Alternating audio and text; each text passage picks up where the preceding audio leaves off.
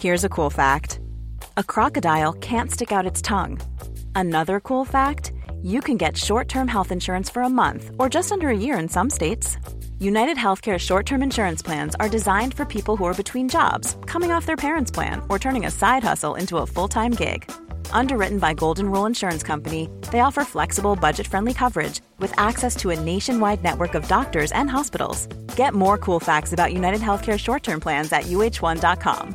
Hey, I'm Ryan Reynolds. At Mint Mobile, we like to do the opposite of what Big Wireless does. They charge you a lot, we charge you a little. So naturally, when they announced they'd be raising their prices due to inflation, we decided to deflate our prices due to not hating you. That's right. We're cutting the price of Mint Unlimited from $30 a month to just $15 a month. Give it a try at mintmobile.com/switch. $45 up front for 3 months plus taxes and fees. Promo rate for new customers for limited time. Unlimited more than 40 gigabytes per month. Slows full terms at mintmobile.com. Welcome to this episode of Gone Medieval from History Hit. I'm Matt Lewis, and today we're going to take a look at the great leveller of medieval life, at least for women. Perhaps the one thing that cared nothing for class, wealth, or social standing. In fact, it might have been better to be poorer when it comes to fertility and childbirth. I'm delighted to be joined today by Michèle Schindler, who's written a biography of Francis Lord Lovell and is working on the 15th century Dukes and Duchesses of Suffolk at the moment. Also has an interest in this most female aspect of medieval life. Thank you very much for joining us, Michèle. Thank you. Great to have you. Right, we'll jump into some questions about fertility, childbearing and childbirth.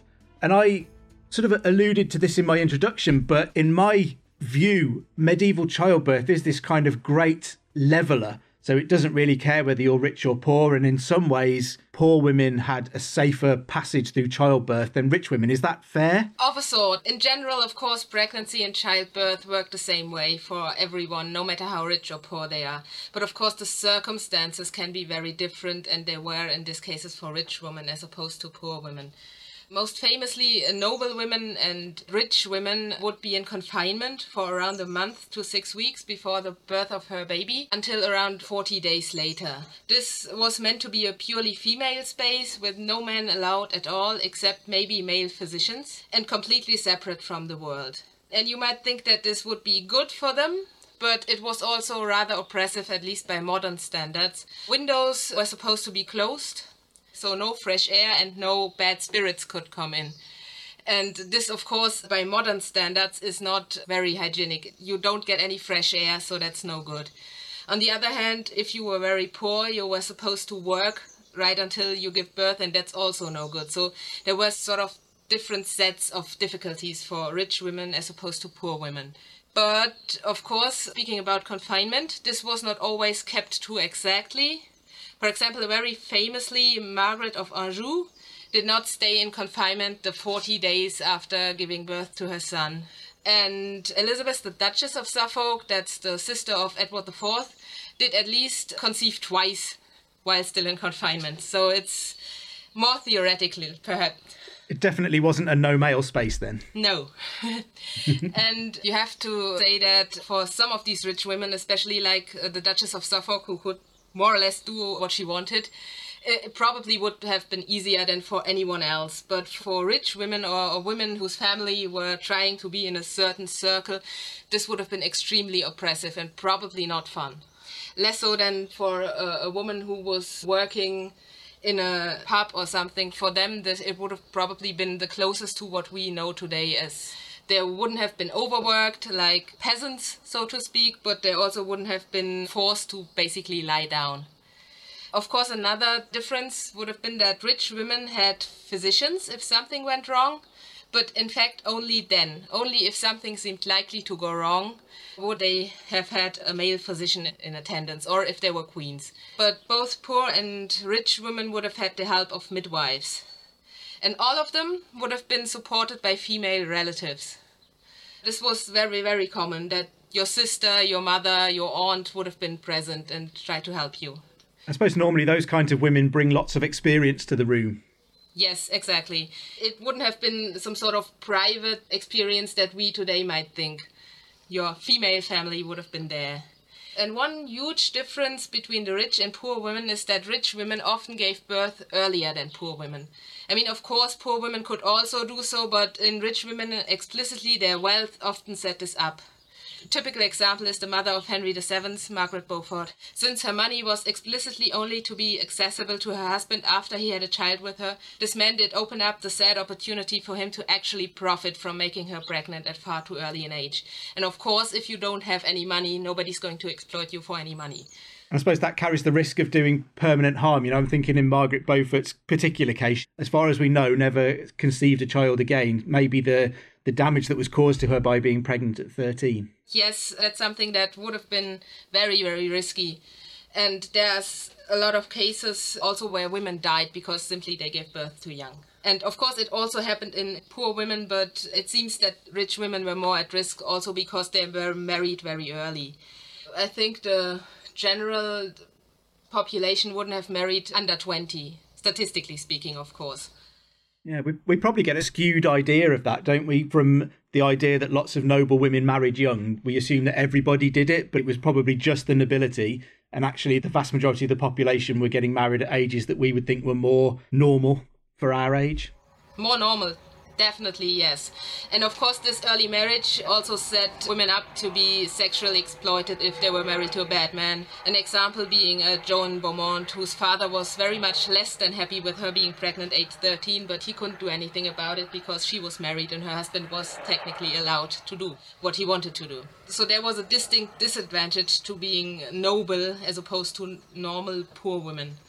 Of course, the actual birthing process would also have been a bit different than today, but this would have been, again, very similar for poor and rich women.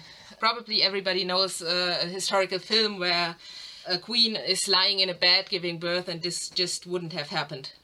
During the early part of labor, women would have been encouraged to walk, and I'm told this is still so today. And then during the actual birth, there was a birthing chair in use, not in bed, in a birthing chair. And actually, I'm told that it's also slowly starting to be back in fashion because lying down is not actually the best position to give birth in. So it's not something you would say it's crude medicine, but it was actually quite well thought. Yeah, they probably knew a bit more than we did, maybe. Maybe, yeah. I mean, a lot of women gave birth really, really often, so they maybe perhaps have some experience. Yeah. Yeah, and I suppose it's that voice of experience of the female relatives as well. The midwives that you mentioned being in the room, would they have been professional midwives as we would recognise that now, or would they just have been women with the skills to help out during birth? It probably depends on who was giving birth. There were midwives, actual professional midwives, who were trained as midwives by older women who also had that job, but there were also women who just had experience. For example, Anne Beauchamp, that's the Countess of Warwick, wife of the Kingmaker, was actually known to be a hands-on helper to women in childbirth. This is a really noble woman, but she still was very concerned with that. And this was seen as a good thing. It was explicitly mentioned by her family biographer, John Roos, to praise her, to say, this is great. So it would have been a mixture, but the job of midwife, so to speak, did definitely exist. It's not something you ever associate with a countess, is it, being in the room helping women give birth? It seems an odd thing for a noble woman to actually be doing. It's very strange, but it's under Ruth's role. It's actually mentioned always, I'm not sure about the actual wording, but it's something like she was always very happy to be present for birthing women. Fantastic. Are there lots of sources to help you investigate these issues around kind of medieval fertility and childbirth, or is it one of the areas that's fairly poorly recorded? I'm not sure I would say there's a lot of sources exactly, but it's perhaps more than one would expect. Perhaps most important source is the so-called Trotula, which is 3 different essays. I have no idea how to pronounce it, sorry. Treatises. Treatises, thank you. It's 3 different treatises, sometimes thought to have been written by the same author, and they're all on every sort of woman's trouble you can imagine, from childbirth to makeup. Then there's Jacob's Well, a 1440 essay about sex, sexuality and fertility. And then there's general physicians' works which mentions it. For example, for a woman having pains, give this herb or that. And usually those essays or those books mentioning it just have some pretty solid advice. Although some are used to moralize. Like, if you don't have sex, you don't have to worry about all that. Look at all the trouble you'll miss out on. And so were most of those created as guides, I guess, to help women? I think most of them were actually created as guides to help those who helped women, so midwives or especially physicians. Yeah, it's kind of a birthing manual. Yeah. Of a sort, yeah. Especially the trotulas. It has very specific ideas. It mentions a lot of really specific ailments you can have. Fantastic. So if we take it a step back from childbirth, I guess, what sort of fertility treatments were available in the medieval period for women who were looking to conceive? First and foremost, there were guides of how to have sex. Now, I'm not joking, this certain sort of sex were considered to be conductive to conceiving and others were not. And not just sort of basic stuffs like don't have oral sex, that doesn't make babies, but very, very specific. Explicitly, it wasn't even that sort of thing you might imagine, like the lie back and think of England thing. But on the contrary, a special focus was laid on the woman having to have an orgasm because it was thought that this was in fact necessary for her to conceive. Which is, of course, also, on the flip side, the reason why women who were raped and then had a child were not considered to be actually victims of rape, because you have to enjoy it to have a baby. Wow, that's a pretty terrible world to live in, I guess. Yes. I mean, good on the one side, obviously, but bad on the other. Yeah, it has a pretty bad flip side, yes. So in this Jacob's Well, which I mentioned, it was suggested that a man employ foreplay, and it even spelled it out, like stroke her breasts and slap her buttocks until, and I'm not making this up, until the woman begins to stammer. And then that's the perfect moment. Then she will conceive. Lovely. Yeah, this would have probably been the first thing any couple wishing to conceive would have done, trying to have the appropriate sort of sex. But assuming this did not work, there were other fertility treatments and some of them were not quite as fun. Especially for wealthy women who could afford to pay for advice. Stuff like, take the liver and testicles of a small pig, try it and reduce to a powder in a potion. Then there were some more basic stuff like pilgrimages, especially the shrines of St. Anne, that's the mother of the Virgin Mary, who conceived according to the Bible very late, so she's the appropriate saint for this. Then there were some, shall I say, weird stuff. For example, damp wool dipped in an ass's milk and let her tie it upon her navel and let it stay there until she has intercourse, and then she will conceive. Some of it was a bit less weird. For example, the trotula that I mentioned said you have to check both partners' weight and make sure they both have the ideal weight, which is, of course, pretty good because we know now today that being too thin or overweight is not conducive to conceiving a baby.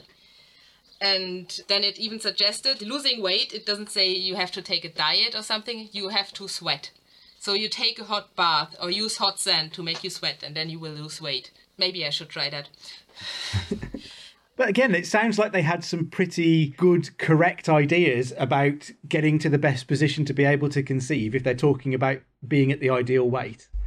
Yes, it's not all as weird as I thought. This was fun to say you have to drink the livers and testicles of a small pig, but not all of it is as weird. Some of it is quite sound. Yeah. And even the what sort of sex you have to have, it's known today that some of it is less conducive to having a baby. And what's interesting is that imagine all this doesn't work, you would guess that one of them is infertile. And it was not always just considered to immediately be the woman. Yeah. For example, if one of the partners was overweight, it could be the man as well. It could be your wife doesn't conceive because you are too fat. Go and sit in hot sand until you're the right weight. And then there was a way to find out which of the partners was infertile. And this is... You have to have urine of the woman in one pot and of the man in another pot, and then you put wheat in it and let it stand for 10 days, and whatever has more worms in it in the end, that one's the infertile one. I have no idea why somebody came up with this. I have absolutely no idea. But apparently it was used.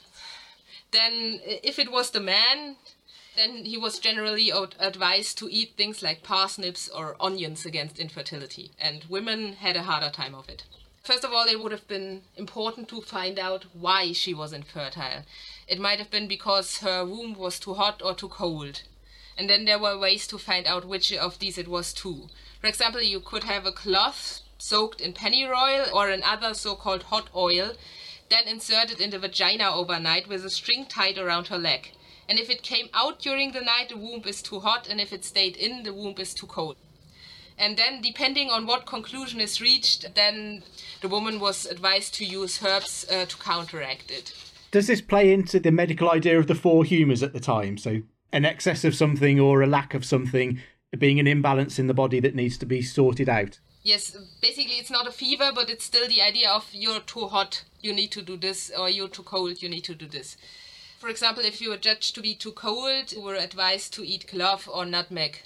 If you're judged to be too hot, you were advised to eat clove or nutmeg. And if you're too cold, you were advised to eat violets or roses, because that was hot and cold, respectively.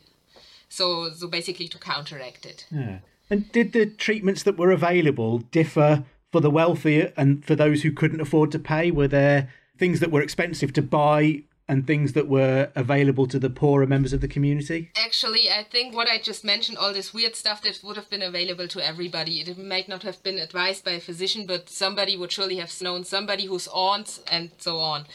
But especially the weird potions that would have been almost exclusively used for the wealthier ones.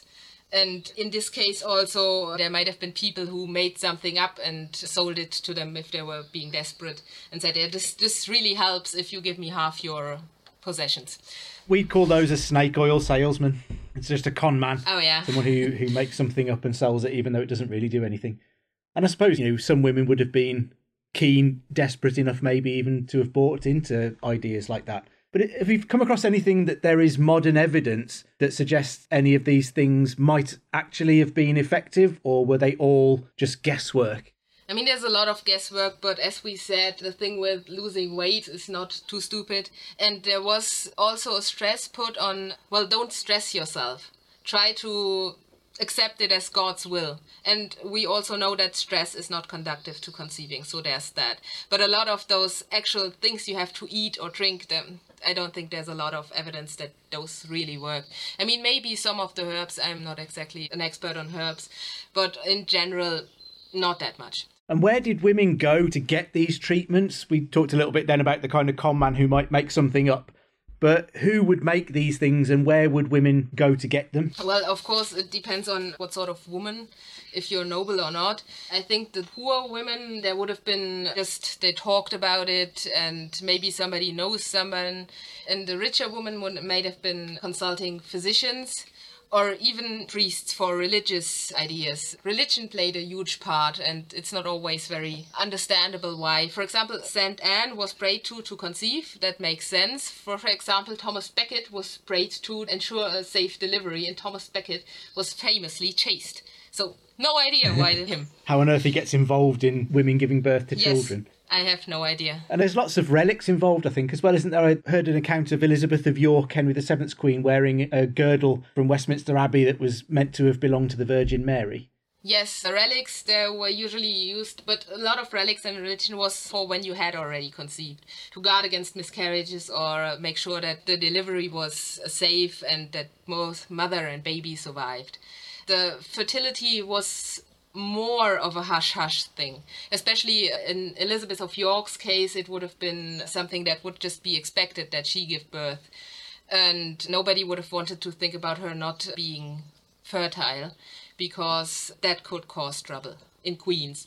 If it's just me or my aunt or someone, well, that's bad for me or my aunt, but nobody cares. But in the higher echelons of society, that's the difficulties, because if you're a nobleman, you need heirs. There's much more weight of expectation on a noble woman to deliver, literally. Yes, literally.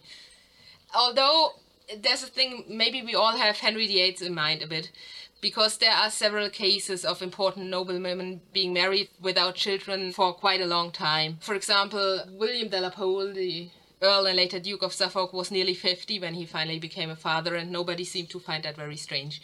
And also sometimes it would have been the men who were looked at. For example, Charles the Bold of Burgundy, he had only one daughter, and there's a lot of French sources who said, well, maybe he should go see his wife more often. He's not doing his part.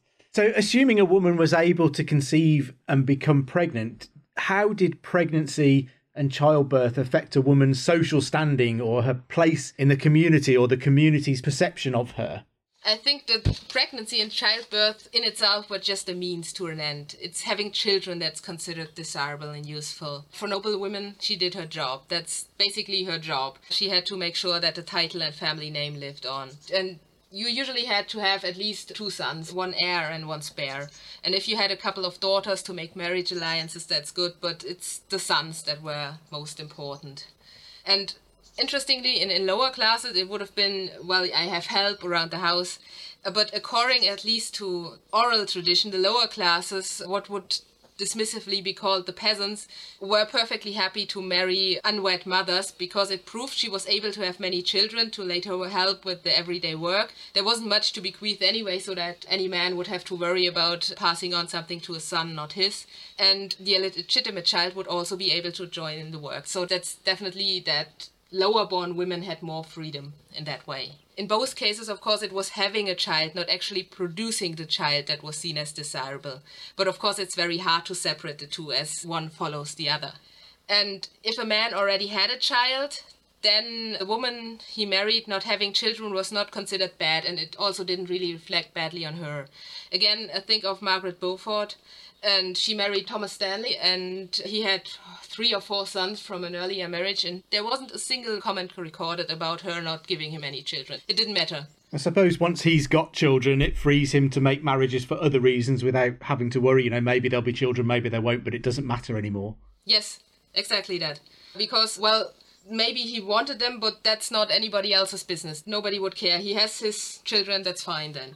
And it also then didn't reflect on his wife, because she didn't have that duty hanging over her.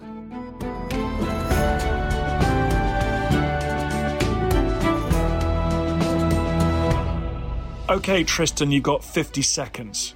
Go. Right, so Dan's given me a few seconds to sell the Ancients podcast. What is the Ancients, I hear you say? Well, it's like Dan's show, except just ancient history. We've got the groundbreaking new archaeological discoveries. This seems to be the oldest known dated depiction of the animal world, as far as we can tell, anywhere in the world. We've got the big names. It's one of those sort of great things, Pompeii. It's kind of forever rising from the dead and from destruction. We've got the big topics. The man destroys 7 legions in a day. No one in history has done that. Subscribe to the Ancients from History Hit, wherever you get your podcast from. Oh, and Russell Crowe, if you're listening, we would love to have you on the Ancients. Spread the word, people. Spread the word. Here's a cool fact. A crocodile can't stick out its tongue. Another cool fact, you can get short-term health insurance for a month or just under a year in some states. United Healthcare short-term insurance plans are designed for people who are between jobs, coming off their parents' plan, or turning a side hustle into a full-time gig.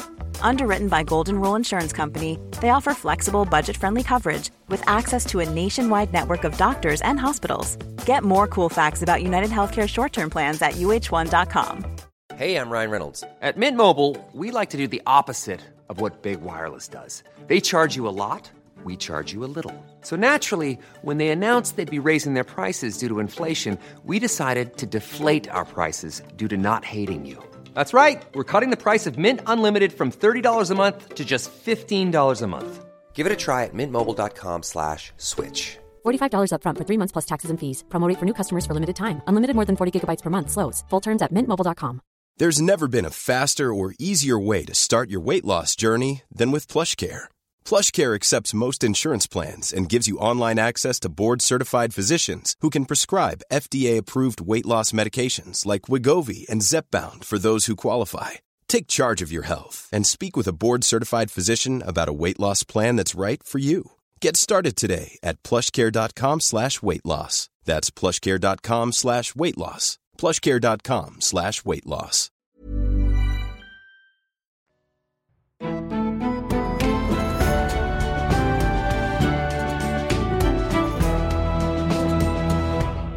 Something that we don't hear a great deal about, which I happen to know you're quite fascinated by, is the idea of twins and multiple births during the medieval period. So when I was writing about the anarchy, I came across the Beaumont twins, Walleran and Robert.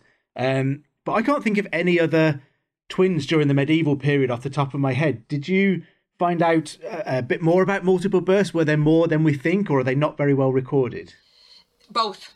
It's rarely, if ever, mentioned at birth or in infancy, exception, of course, when the twins were born to an important man or born to royalty. For example, Isabella of Castile had twins, and James II had a twin brother, Alexander, who died in infancy. But more often it's guesswork, people being said to be the same age. That's Francis and Joan Lovell. Their great-grandfather, William and John Philip, Joan Beecham and Elizabeth Mowbray, or simply because it doesn't fit the timeline otherwise. That's often said the first 3 children of Joan Beaufort and Ralph Neville, it doesn't quite fit. So there must have been a pair of twins. And sometimes, when the twins were older, they were mentioned as such, as adults. For example, Edward I had 2 grandsons, Edward and William, who were mentioned as twins. And in some of the sources, the actual pregnancy and birthing part, it was seen as unusual and complicated. And there's one English tract saying it's unkindly and unnatural. And this was not just a quirk of English physicians or Western European physicians. There's a Hebrew tract from, I think, the 12th or 13th century that classed twin pregnancy as similar to a miscarriage, a pregnancy by a very old woman, or even uterine diseases because it's so difficult. This is just in general, though they knew that twin pregnancy could and did happen, so there's also practical advice for midwives to be found. And what's interesting is that most of those advisors seem to think that in a twin birth, both babies would want to come out at the same time. It's like they're clashing. So you would have to hold one back while fetching the other. In itself, the pregnancy was considered to be twice as much in everything, twice as bad as a normal pregnancy, which I suppose makes sense. For example, it was considered that a woman would experience twice as many cravings, twice as much pain. And especially speaking about the cravings, for some reason it was considered if a woman really, really badly wanted fruit, that might point to a twin pregnancy. But that's the practical part, and sometimes the consequences went much deeper. It was considered that the more hot of a kind, so the more horny a woman was, the more likely she was to conceive twins. So there's often a sort of judgment made about a twin mother to be more sexually loose. Though it's hard to know how much of this is theoretical in those essays and how much of twin mothers were actually subjected to that kind of prejudice about them.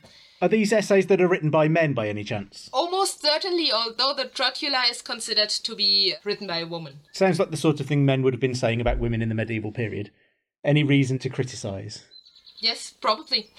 But, you know, we can also be unfair. I don't have a child and she has 2. That's just because she is... I mean, most of those texts would have been written by men regardless, but not all of them. So do you think it's probably the case that there were twin births and things like that were as common as they are now? We just don't hear about it so much because unless it happened to a noble woman, it wouldn't be recorded anywhere. Yes, that seems to be the case. It's actually, in the 15th century, you find quite a lot, even in the nobility. I've just mentioned a couple, so I'm just guessing that the statistics would have also carried over to the lesser recorded population. Yeah, seems reasonable. So was there any stigma attached to a woman's inability to conceive? We talked a little bit about how they might investigate which one of the partners might be responsible for the inability to conceive. Was there a stigma attached to it that perhaps fueled that market in fertility treatments? Yes, there was definitely a stigma attached. How much would have been applied to the woman and how much to a man, that changed, of course, depending on the circle people moved in and depending what sort of person it was, if it was just your neighbors or if it was the Duke of Burgundy. But there was definitely a sort of stigma. And I suppose that gets worse for noble women, perhaps, because obviously their purpose for being married is to produce the next generation for their husband, to keep the family going. So is there more stigma for a noble woman who can't conceive than for a common woman? Probably, although it's hard to say because it would have been much more recorded for a noble woman than for a regular woman. But yes, and especially if she was married only to have that child or if she was otherwise considered unsuitable. For example, Eleanor Cobham, Duchess of Gloucester, the wife of Humphrey of Gloucester, comes to mind. And she was very unpopular, and then she should have at least done her job and had a child, and she didn't. And this is also a very good example of a woman who was desperate for conception and then turned towards some sort of, what did you say, snake oil salesman? Snake oil salesman. Yeah, to find some way to conceive. And this could end very badly, as her case shows. It got her into all sorts of trouble because they accused her of witchcraft and treason, didn't they? When she claimed that she was just trying to get a fertility treatment. Yes. Of course, the treason was not that she tried to become pregnant, but that this person she tried to get those treatments from was considered a witch, which is a pretty late medieval and Renaissance thing. It wouldn't have happened during most of the medieval period. Anyway, and it was said that she had also colluded with her to predict the death of Henry VI, and that's of course treason. It's not the fertility treatment in itself, but once you go to disreputable places to become pregnant, it's of course easy to throw that mud at you, to say, no, you were there for other even worse reasons. Yeah. And was infertility often a grounds for a man to look for a way, I'm thinking again of the nobility really, for a man to find a way to end the marriage? I'm thinking particularly in my head of Eleanor of Aquitaine being married to the King of France, producing 2 daughters but no sons, and all of a sudden he decides to get rid of her. And obviously then we know she marries Henry II and goes on to produce lots of sons. But was it a reason that men would find a convenient way to rid themselves of their wives? Not as often as we might think. It could happen, and for example, in this case of Louis, he really needed a son. But it wasn't as easy as that, especially if there were daughters, for example. You could see that in Henry VIII, nobody really saw it as a reason for him to divorce. And so this is the same. But many men might have wanted to get out, but there would have to be a stronger reason than just, she's not giving me any sons. Then usually, if it happened, there would have been some excuse made. For example, the dispensation to marry her didn't cover that she was my grandmother's 5th husband's 2nd grandchild, something like that. But it was almost never simply because of infertility. Or at least I have found very, very few cases. And even in the case of Eleanor of Aquitaine, the Pope repeatedly said, no, you have to stay married. You have to stay married. Just do your duty. But none of them. On the way back from the Crusades, the Pope even provided them with a bed that he personally blessed and encouraged them to sleep together in to conceive a son, didn't he? And she did conceive, but it turned out to be another daughter. So the Pope was obviously quite happy to act as a kind of pimp for the King and Queen of France. Does it count as a pimp if they're married? I guess probably not, but he's laying on the facilities for them. Yes. I mean, in this case, it seems as if they needed somebody to do so.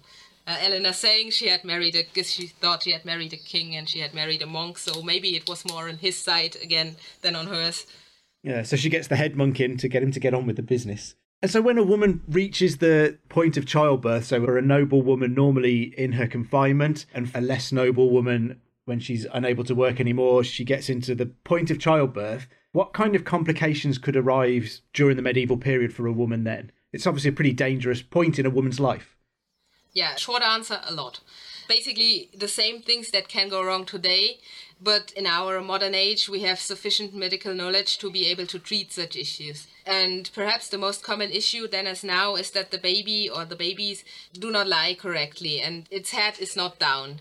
Actually, while today often in such cases C-sections are advised, there are still midwives trained in breech birth, and there would have been more midwives who specialized on that at the time. But it can also happen that the baby is tangled in the umbilical cord, which often means that it cannot really push down to be born. And then the woman may not have hips wide enough for the baby to come out naturally. If a baby, like me, I'm told, has a very big head, then there's stuff like tears of the womb can happen. And this leads to extreme bleeding, which in the Middle Ages was almost certainly a death sentence.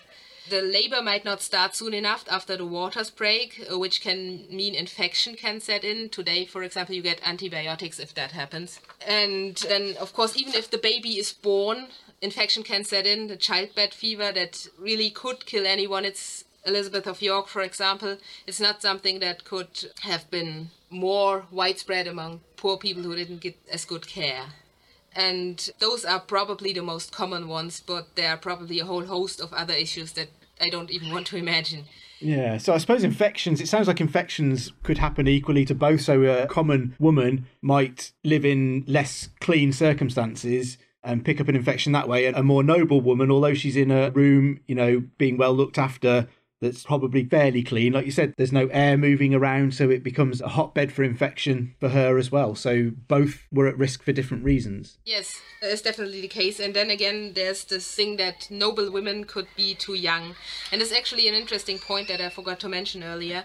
that if you think that a woman's job or a noble woman's job was primarily to give her husband a son, then that was still not considered her only reason of being, so to speak.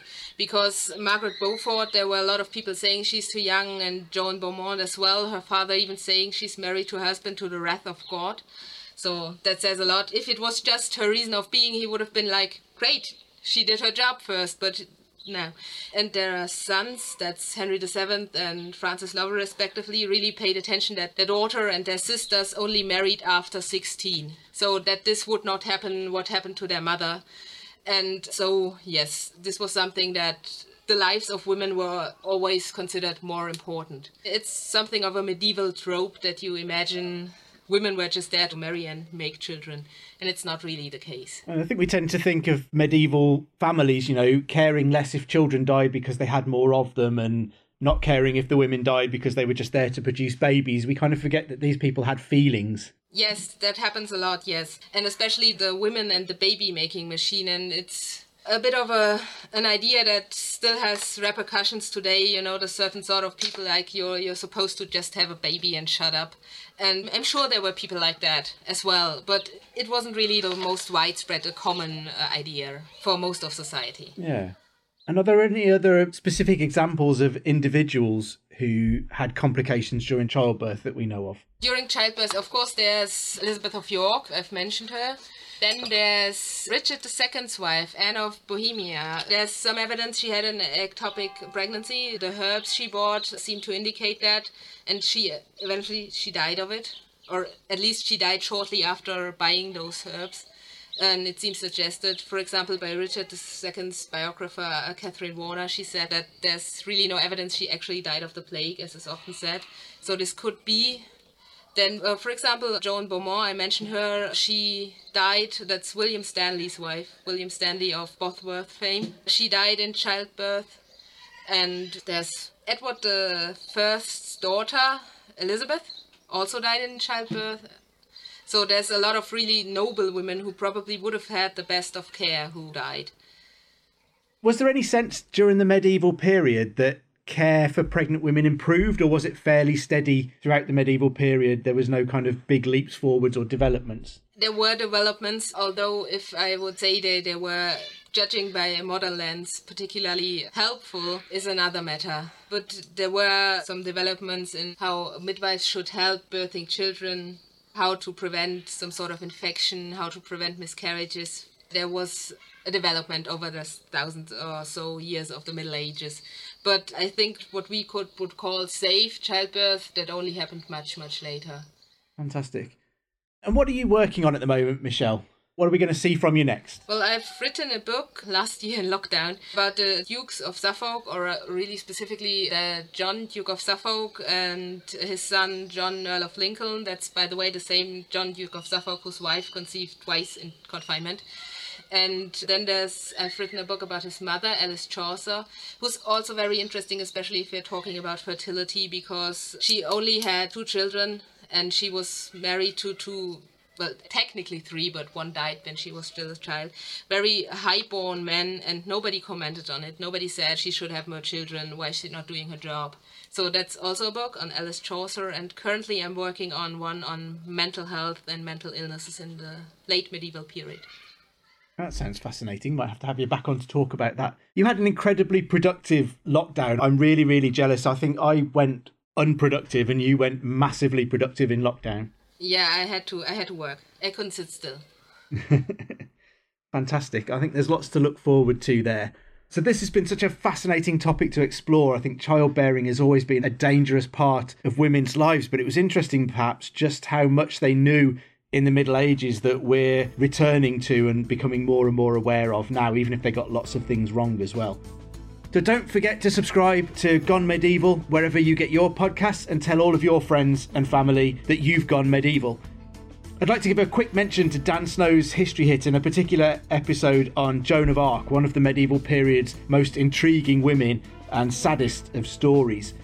So anyway, I'll let you go. I've been Matt Lewis, and we've just gone medieval with History Hits.